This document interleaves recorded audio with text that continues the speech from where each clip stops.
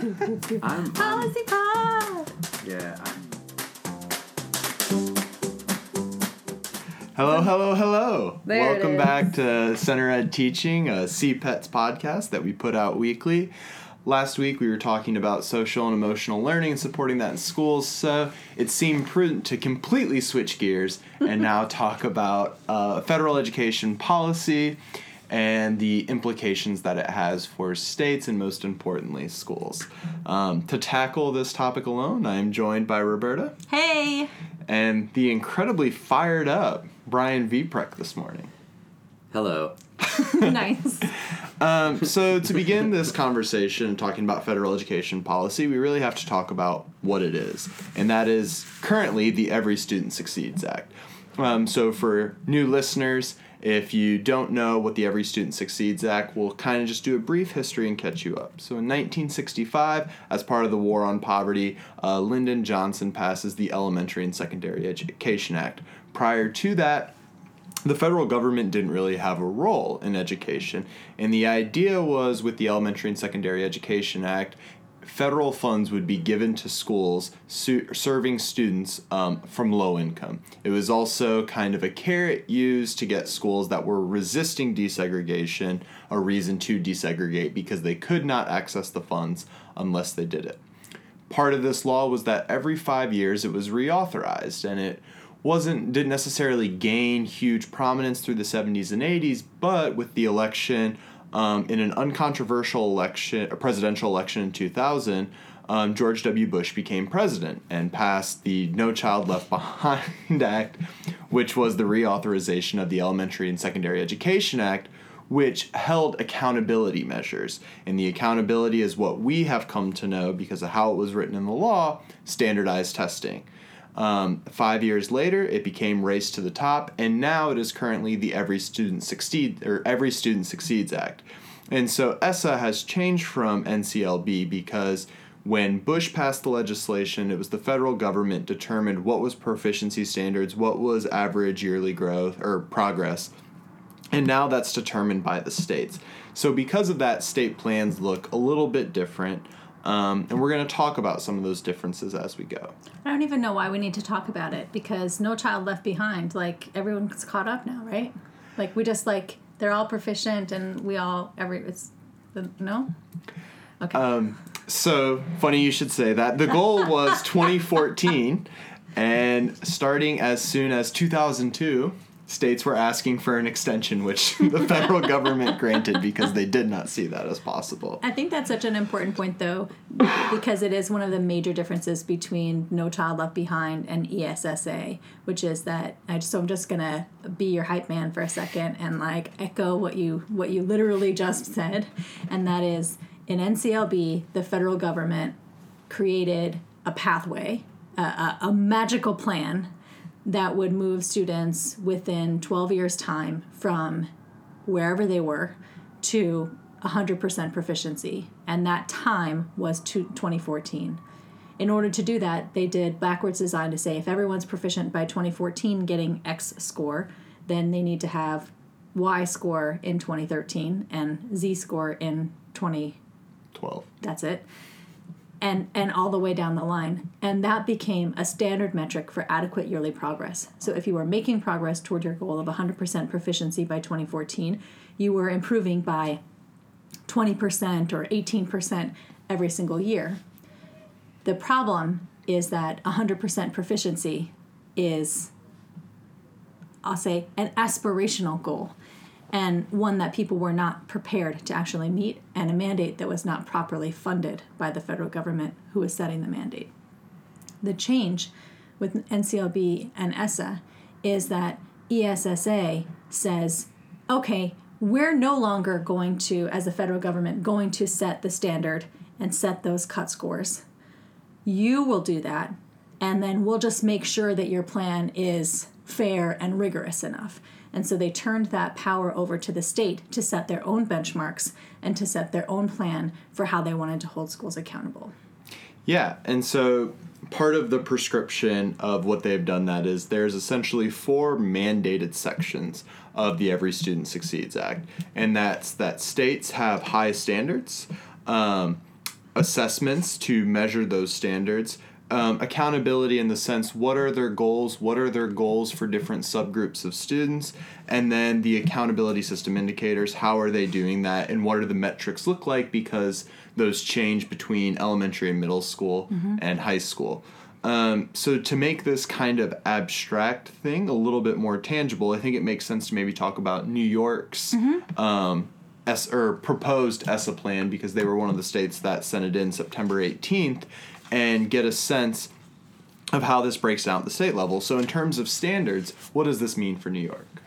Well, there's a change, although not a crazy huge change, to the Common Core standards in New York State, or at least the ELA standards, which are the set that I've taken a look at. There's this... I don't know, there was a sort of a popular uprising in a way against the Common Core, and fueled by, I'm not sure what, but part of it... Upper and middle class families whose students failed a test, and then therefore it was unfair, and so let's opt out. Great. But I also was able to detect some currents of rejecting the Common Core because they thought folk thought it like federal overreach, right? How dare you tell me what my student needs to know or learn? That said, the New York State standards that are post Common Core are actually very much still Common Core. Slight tweaks to some standards along the way, but for the most part, the New York State standards are going to continue to be a list of aspirational, skill-based standards to say that by the end of year X, students will be able to Y. They're very clearly articulated. They're granular in a way that almost becomes challenging from time to time as you try to tease out separate strands from bigger picture things. But really, the standards aren't that different now than they were last year. It's sort of like the Common Core is doing business as the next generation standards. Kinda, yeah. Yeah, but I think you highlight an important thing about both of those standards, essentially that it's skill-based, and these are supposed to be complex skills. And so that gets into another interesting part of this, because ideally then you're designing your assessment to match those standards. So in terms of New York, what do the assessments look like? The tasks themselves may change slightly. There's some language in the plan about reducing the length or aligning them with the new next generation standards, which we know are going to be, if not identical, very, very similar to Common Core. And in terms of assessment, it's more of the same. It's annual testing in grades 3 through 8 in English, language arts, and math. It's a requirement that students take one test in those two subjects in high school, and a requirement that students be assessed once in science in elementary, middle, and high school. All of those assessments have been happening. They're the state test in New York and the Regents exams in high school, and those are the subjects that they have been evaluating for the last as many years as I've been around. Yeah, and so as you're listening, you're probably thinking, hey, this doesn't actually sound that different than before. And to this point, it's really not. Where the changes start to come in is in terms of the accountability, because now it is the states that are determining the goals. So for New York, what do those goals look like? One of the big changes in accountability is that New York State has decided to hold schools accountable for more subject areas.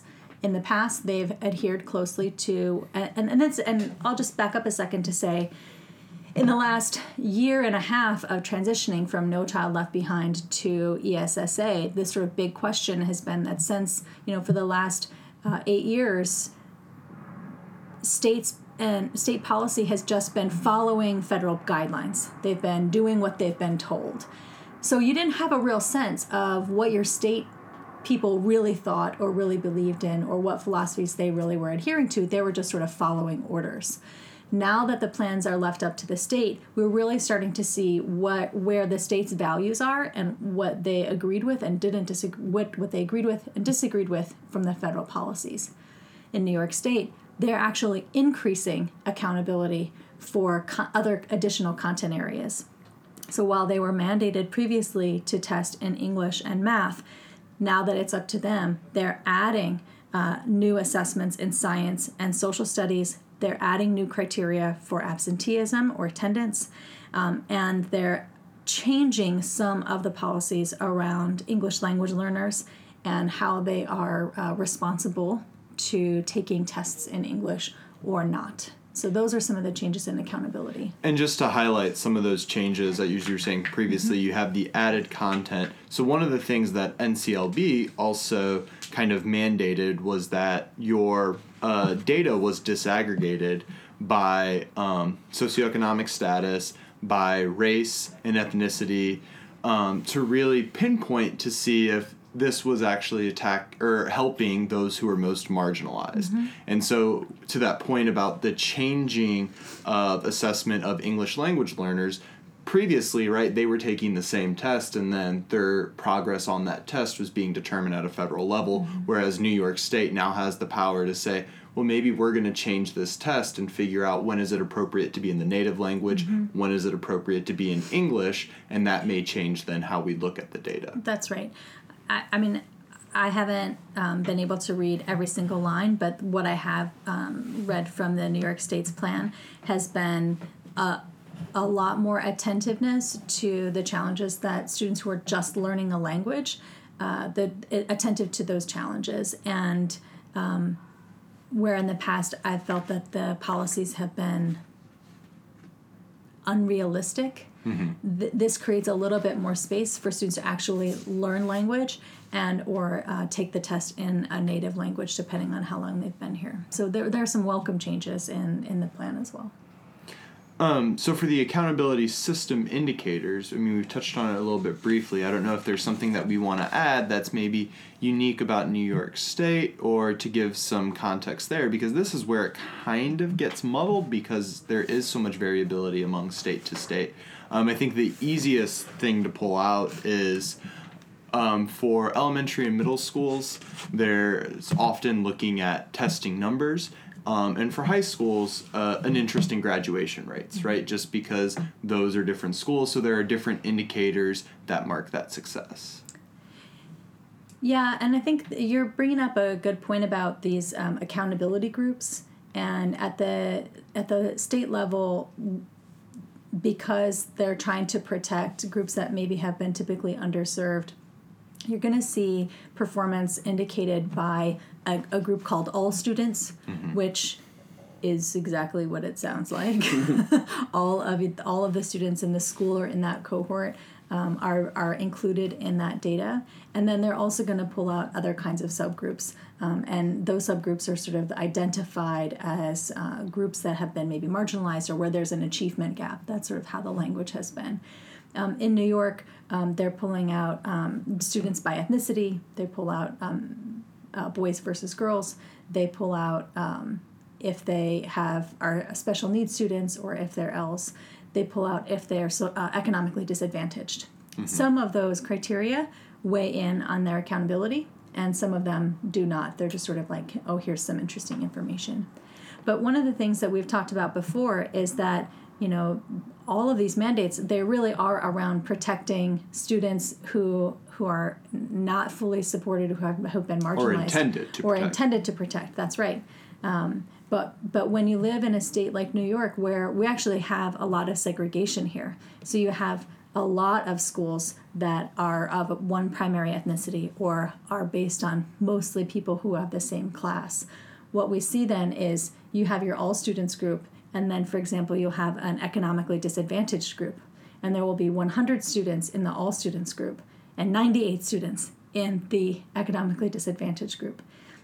Number one, that doesn't give you a lot of information about how are we supporting our economically disadvantaged students. They're all economically, that's not a subgroup anymore, right? When more than half or 3/4 of your school falls into one of your subgroups, I think we really have to start questioning how fair it is to compare a school that has 98% of students who are economically disadvantaged with a school that has 12% of students that are economically disadvantaged. We're asking questions about, well, how are you serving your economically disadvantaged students in both of those scenarios? Is that a fair comparison when you're talking about the difference between a very small proportion of students and the entire school? and then also the needs that those students have in those two situations is going to be pretty different as well. Yeah, I think the narrative of statistics that you're bringing up that emerges from this test was something that a lot of people have identified as problematic with No Child Left Behind. But Brian, you and I were talking earlier about the interesting use of language regarding high school graduation rates and the idea of a quote-unquote dropout factory actually in federal legislation. I mean, can you speak to why that language would persist and maybe how that can affect people's perceptions of schools in different communities? Yeah, I mean, as I was going through the sort of the notes on on ESSA and what they're calling for, one of the points was identification of schools in need of improvement, and they were calling out the bottom 5% of all schools in a state, and targeted support schools that have students who are consistently underperforming. But then there's this point where the language actually says drop out factories, and that was defined as all public high schools in the state failing to graduate 1/3 or more of their students. I mean, just factory, like this notion that or just this equating of a school with a factory, as if the school were manufacturing or building the dropouts, as if the dropout rate is entirely to do with what's going on in the school and has nothing to do with what's going on in the world outside. I spent yesterday in 3 12th grade English classes in the Bronx working on college application essays. Well, actually, we're not working on college application essays anymore. We're working on personal essays, because when the teacher and I pitched it as college application essays, the majority of the students said, why am I writing a college application essay? I'm not going to apply to college. And when we asked them why not, they're like, well, I can't go to college because I can't get in. I can't go to college because I can't afford it. I can't go to college because I have to get a job. I can't. That's the narrative in this school, right? And so, okay, good thing that the school made these students this way because it's a factory. So there's this just damaging script out there about school as the institution that is making these students drop out, and I just think that's generally really problematic. And it speaks to a larger issue, which is yes, let's talk about what schools can do and should do, but let's also talk about things that schools can't do.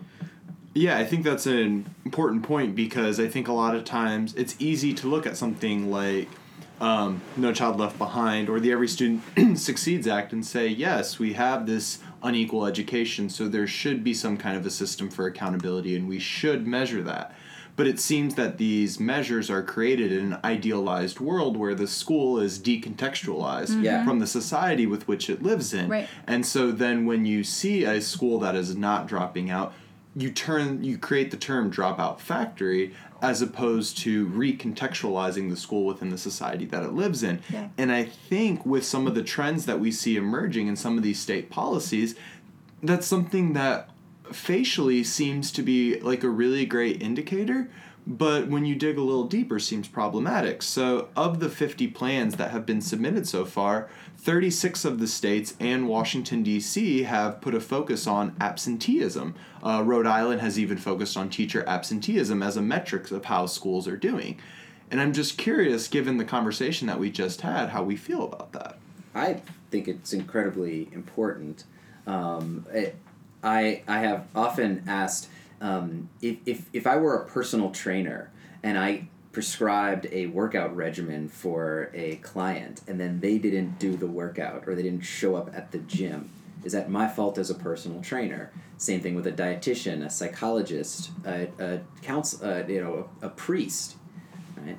So what do we expect of schools and what do we expect of teachers? And if what we expect of them is to address the absenteeism rate, to somehow inspire and encourage students to show up, right? Well, how do you do that is a big question, and it speaks to the larger issue of what is the perceived value of schooling in society.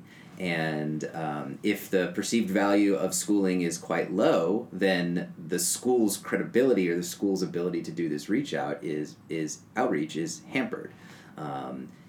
If there were some dedicated set of resources to go out into the communities and go out into the neighborhoods and meet the students where they are and encourage them to attend, that would be an effort that could be made. But schools can't do that right now. They don't have the resources to do that. Also, though, there's nothing to say that effort would actually bear fruit. It might bear some, but teachers with whom I work are very frustrated by the fact that, for example, you can't plan a multi-day lesson or project because you don't know how many students are going to show up day to day. The problem with chronic absenteeism is just a hard nut to crack. I wanted to build on what you guys are saying and with a different perspective, and it comes from something that you mentioned, Matt, around the intended, right? Mm-hmm. What's the intent, or the what are they trying to accomplish with the policies? And I think that we can agree that the attempt to support students who've been marginalized and to provide protections is well-intentioned. Mm-hmm. But the methodology that is being used with a focus on testing across content areas every single year, I think that there are some unintended consequences of that. And those consequences set off a spiral or a cycle that actually defeats the purpose of the intention, right? So if I'm coming in below grade level or with some struggling skills, or I'm not fully prepared when I'm entering into school, and then I end up taking that test and not doing well, I begin to fail. Mm-hmm. And when I begin to fail, I begin hearing messages to myself from the test, from the teacher, from my parents, and from my own self that say, you're not good at this, you're not worthy, you're not going to be able to pass the next time, you're not good at school, you're not good at math, you're not good, you're not good, you're not good. And that creates a mindset. Research across the board shows that students who drop out, over 50% of the reasons that students drop out is because they didn't think that they could pass their courses. They didn't think their teacher liked them. They didn't think that they were going to be able to graduate or go to college. It didn't say they didn't have the skills. It said they did not perceive themselves as having the skills. And there are a lot of things that go into the narrative that you're talking about, Brian. Well, when I don't think that I'm going to pass, why would I think it's important to show up? Mm-hmm. And so now that narrative that I have going on, that cycle of failure, then pulls me out of class. It pulls me out of the school. And then the test comes around again, and I haven't done what I needed to do, and I don't have confidence in myself. And so then I fail again, and then I fail again, and then I fail again, and I fail again. And then all of those failures add up to my not being able to move forward, to my school being disciplined because they weren't able to reach me. And it's this sort of system, it's a cycle that's going on in the background. It's sort of running and running and running and running and running. And it sets up a false narrative about the work that kids are trying to do and the work that schools are trying to do to learn. Mm-hmm. Yeah, and so I think both of what you guys said actually makes us need to step back for a second, because we've talked about 4 prescribed strands of the Every Student Succeeds Act, but there's actually 5 strands, and that 5th one is optional for states to choose what to measure in terms of effectiveness of schools reaching students, and that could be essentially whatever states wanted. And given the conversations that you two have just listed, a lot of people believed that states would opt into some kind of metric of the social and emotional health of students within their school, or some other non-academic marker to make that something that was a priority, that could receive federal funding, that could be initiated in policy, that could create something going forward. Instead, what we've seen happen is no state has submitted a plan that looks to measure or create accountability measures for social and emotional health, but instead has essentially doubled down on testing. Roberta mentioned earlier that part of New York State's changes in what they are going to be testing is that it's no longer English and math, but science and social studies. Those science and social studies tests are that fifth strand in a way for New York State. They've decided to expand that testing. Now, there is a little bit of a catch here, because the way that the law is written, schools or states that opt into testing for science are more likely to receive more money because of the push from federal governments and programs for STEM programs, which then creates money, which is also similar to the choice policies that are not prescribed in the Every Student Succeeds Act. However, if states opt into adopting these choice policies or innovation for more school choice, whether that be charters, private schools, voucher systems, or something else, they receive more money. And so what we see is the federal government, even though giving these states the autonomy, still shaping or influencing what that policy looks like. But I think it's also critical that, this was a key moment where states could have said, we are going to pay attention to the social context that is maybe making it hard for students to believe that school is successful. We are going to pay attention to absenteeism and the factors behind it, not just whether or not there are students in a chair. I'm not sure if that makes sense. Well, it does, but I can't help but pick up on two threads there. Number one is we're not going to pay attention to social-emotional wellness of the student, and that's just horrific. But then the thing that's also seems to be horrific for me is nowhere in ESSA does it speak to social studies. Yes, New York State is bringing it into the mix, but the problems are historic problems, right? They are, and the solution is disassociated somehow from the historical context. Yet, we don't want our students to learn their history, the history of problematic social decisions that have been made in this country, and then we don't want our students to learn civics, their rights, and how they can be engaged in changing those damaging social structures that got us into this position in the first place. So by taking social studies out of the mix, not only are we just throwing out context and just saying, oh, this is just a problem, who knows how it got this way, and we're also saying that we're not helping students learn how they can participate in a process that can change things along the way. So let's talk about that as a kind of a civic problem of, like, we're not helping people become good citizens, but then also we're not helping them be healthy and well-adjusted people by paying attention to their social emotional growth. So, I mean, the choices that are made by the federal government speak to, I think, the priorities, which are, to me, seem to entrench current structures of power. Going along with that idea, because I do understand why someone would say, hey, that's not true. This is meant as an equality measure.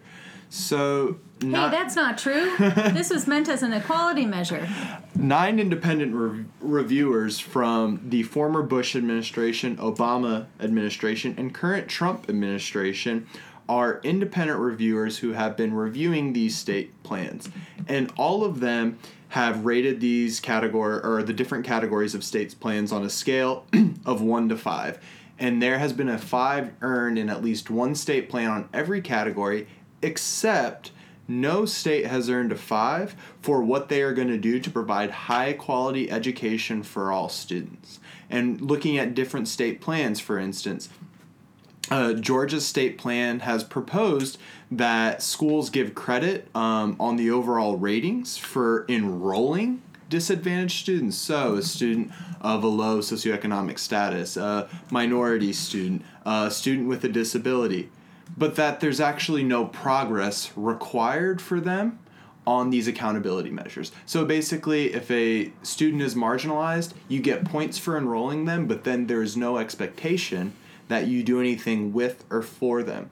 In Florida state plan, there's no differentiation for reaching different groups of students, and they have not asked for a waiver to allow that to happen. Instead, they've said there's a workaround in their plan that will educate all students. Oh, yeah. So apparently Florida has the review. Good and job, Florida. New York State, which is a plan that I think we have said some nice things about, these reviewers have said New York has created a great incentive for helping students to meet grade level standards and to do well in these tests, but that there's actually not a prescribed plan for helping to meet those incentives to then continue this creation of success. So even though the intention of this plan, even going back to 1965, is to create greater educational equality, now that this power has been returned to the states as a departure from No Child Left Behind, that is being lost in a lot of state plans.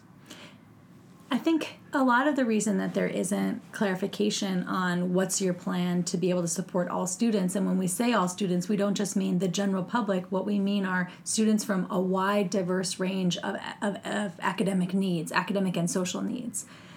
So we're talking not about like all the kids, but we're talking about the pockets of different kinds of kids and all the different kinds of kids that you're going to see in your classroom, in your school, in your city. But the reason that we don't see a clarification around how we're going to do that is because they don't know, right? Because we've spent so much time trying to force people to hold their schools accountable, because the narrative about teaching is that you could do better if you wanted to, but you just don't want to, right? That if you worked a little bit harder, or if you cared about your job, or if you cared about the kids, your school would be better off, your kids would be better off. They wouldn't be dropping out if you cared a little bit more. And we spent so much time trying to hold them accountable and saying, oh, well, if we pay you more money, will you do better work then? Or if we threaten to fire you, will you do better work then? And what they have not yet considered on a policy level, I'm not saying individual people haven't considered it, but on a policy level, on a public relations narrative level, they have not considered, how do you do that? So let's talk about absenteeism. Sorry to go backtrack there, but that's a great example. So absenteeism is huge. Every educator will agree with you that you can't teach someone who's not in the room. So how does a high school increase their attendance when 10% of their class has never shown up? When they call home and the number is disconnected, they have one person who can once a week go out and do home visits, and nobody lives there anymore. What are they to do? And how fair is it that they're going to be held responsible for the data of a student who has never shown up once, or who showed up 3 times and then moved away but didn't tell anybody? Once a child is on your roster, there are very few things that you can do to get them off of your roster. And so the enrollment of your school becomes critical to how it's performing. You want to see a school that performs well? You look at their number of special education and ELL students. The bigger those numbers, the more that school is going to show up like they're struggling. The smaller those numbers, the better the school's going to look. You could swap out the staffs. You could change everybody all around, and it's going to look the same, because we don't really know yet. That we don't have great scripts. We don't have great protocols yet. What we need to do is stop trying to carrot everybody and stick everybody, and really get in there with them. Get in there with people, side by side, in the classroom, with the teacher, with the kids, sitting down with them and saying, man, miss, what are we going to do about these kids who don't want to go to college? Let's figure it out together.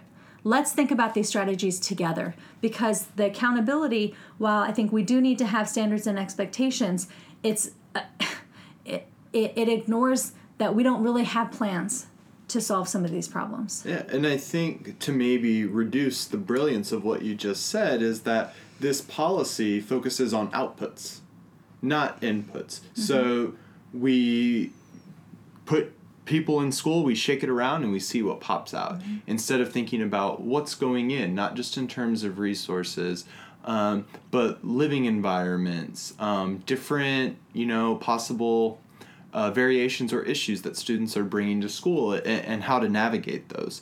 So, I don't know, is this an issue of an educational policy trying to remedy a social inequality that then creates a circularity because the school can't fix what the school is not necessarily connected to? I don't know that the educational policy is trying to solve the social inequality. I think the educational policy is trying to keep politicians in office.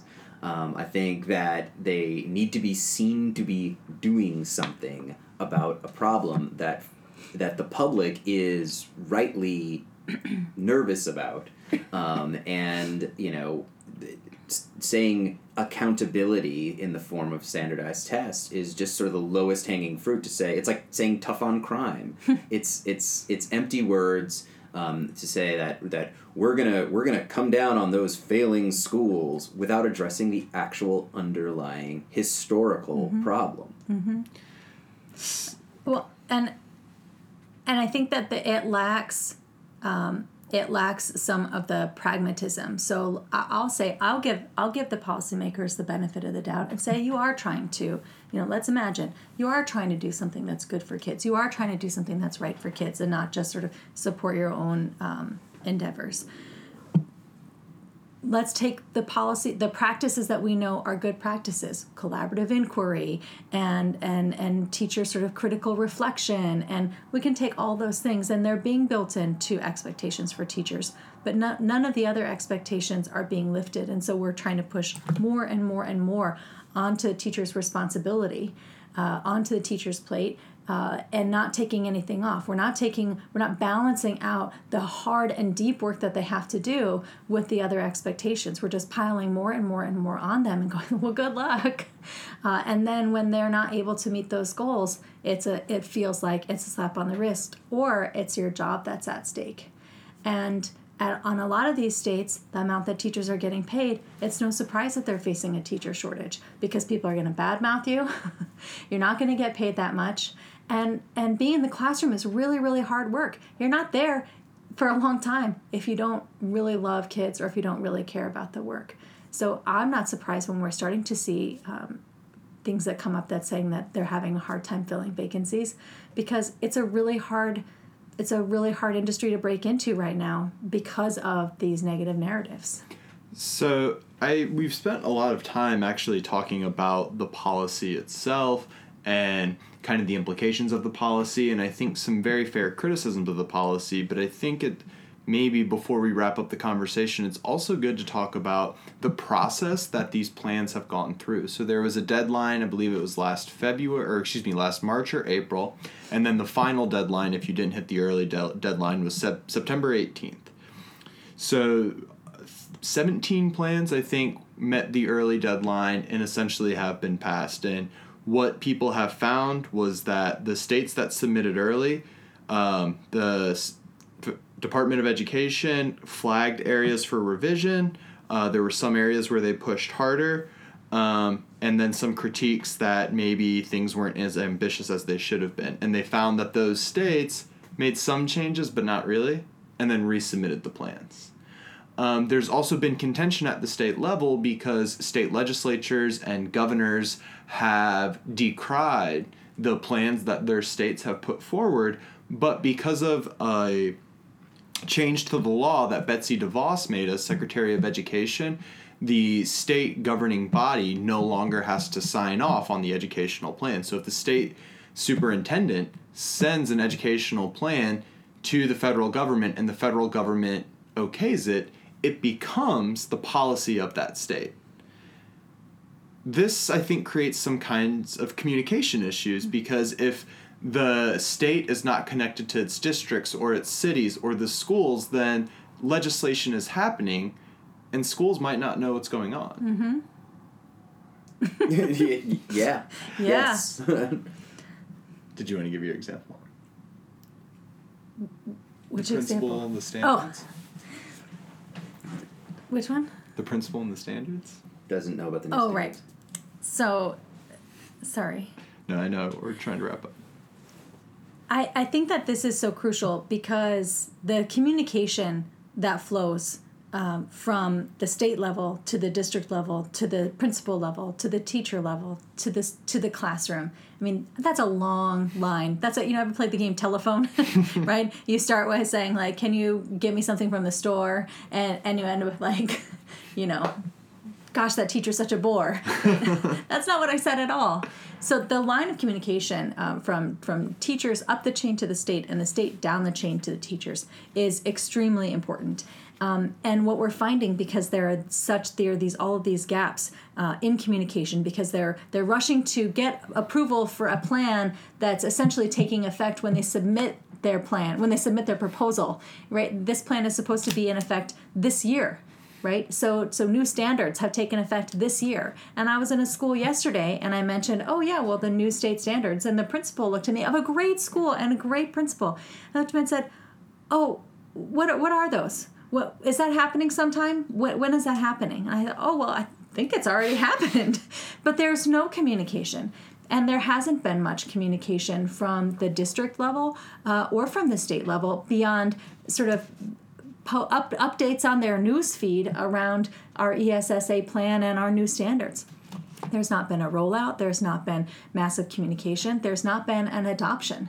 And it's very possible that they're saying, well, we're going to sort of put it in place on paper, but not really hold anybody accountable for a while until we roll out. But even there's not a plan communicating what the plan is. And that's going to create a lot of confusion. And what's challenging is that we just went through a whole period of challenging communication with the Common Core standards, put into action and held people accountable, and they had no idea what the standards were.